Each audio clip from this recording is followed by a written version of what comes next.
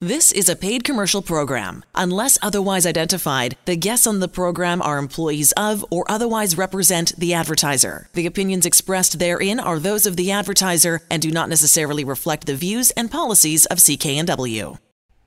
Well, Sandra, why don't you tell us where you were at when you finally decided to get in touch with the Angela Calla mortgage team? I was at a stage in my life where my marriage was breaking up, and I was pretty panicked because I wasn't quite sure if I was going to be able to keep my home. I kind of explored options with just the regular banks and wasn't really satisfied with the answers that I was getting. They would lend me money, but it just didn't feel right. So I was pretty discouraged, and then I just went online and filled out the application and was pleasantly surprised. How long was the process from start to finish for you once you did get a hold of Angela? It was pretty quick. I think it was a total of maybe 3 days. They contacted me right away, asked me for information, and I had a confirmation for me, I'm pretty sure 3 days. Now, my understanding is that you had been dealing with the bank that had your mortgage, but they weren't really giving you much of a hand. No, they'll give you one number, but they don't really know you, and they don't really ask you sort of where you're at or how it was going. They were apologetic because they couldn't help me out. And I had been dealing with that bank since I was 10 years old, I believe.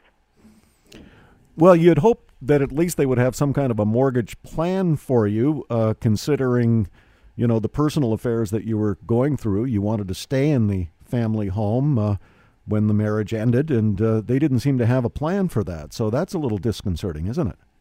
It was pretty disconcerting. I also hadn't really considered keeping my house. I just, the automatic response is just to panic and look for something smaller. But it didn't make sense for me.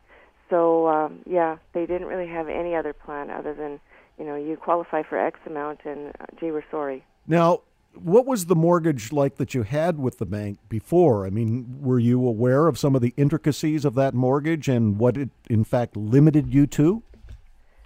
I only knew that it was what they call a home line plan. So it was, fluctuating bounce kind of thing, depending on how much you borrowed against the home. I wasn't aware of the penalties or any of that kind of stuff until I actually came to switch to a different bank. Now, when you sat down with Angela and her team, what were some of the options they gave you, and how did you ultimately come to the final decision to choose the mortgage that you did? Well, obviously the percentage rate was a big deal. I think there were 2 or 3 different options presented to me, and I chose to stay with one of the bigger banks, and then it was easy. The paperwork was done within, maybe half an hour. It was explained very well, and I had signed sort of what I needed to have signed. I didn't need the mortgage right away, though, because I wasn't at the stage where I needed it.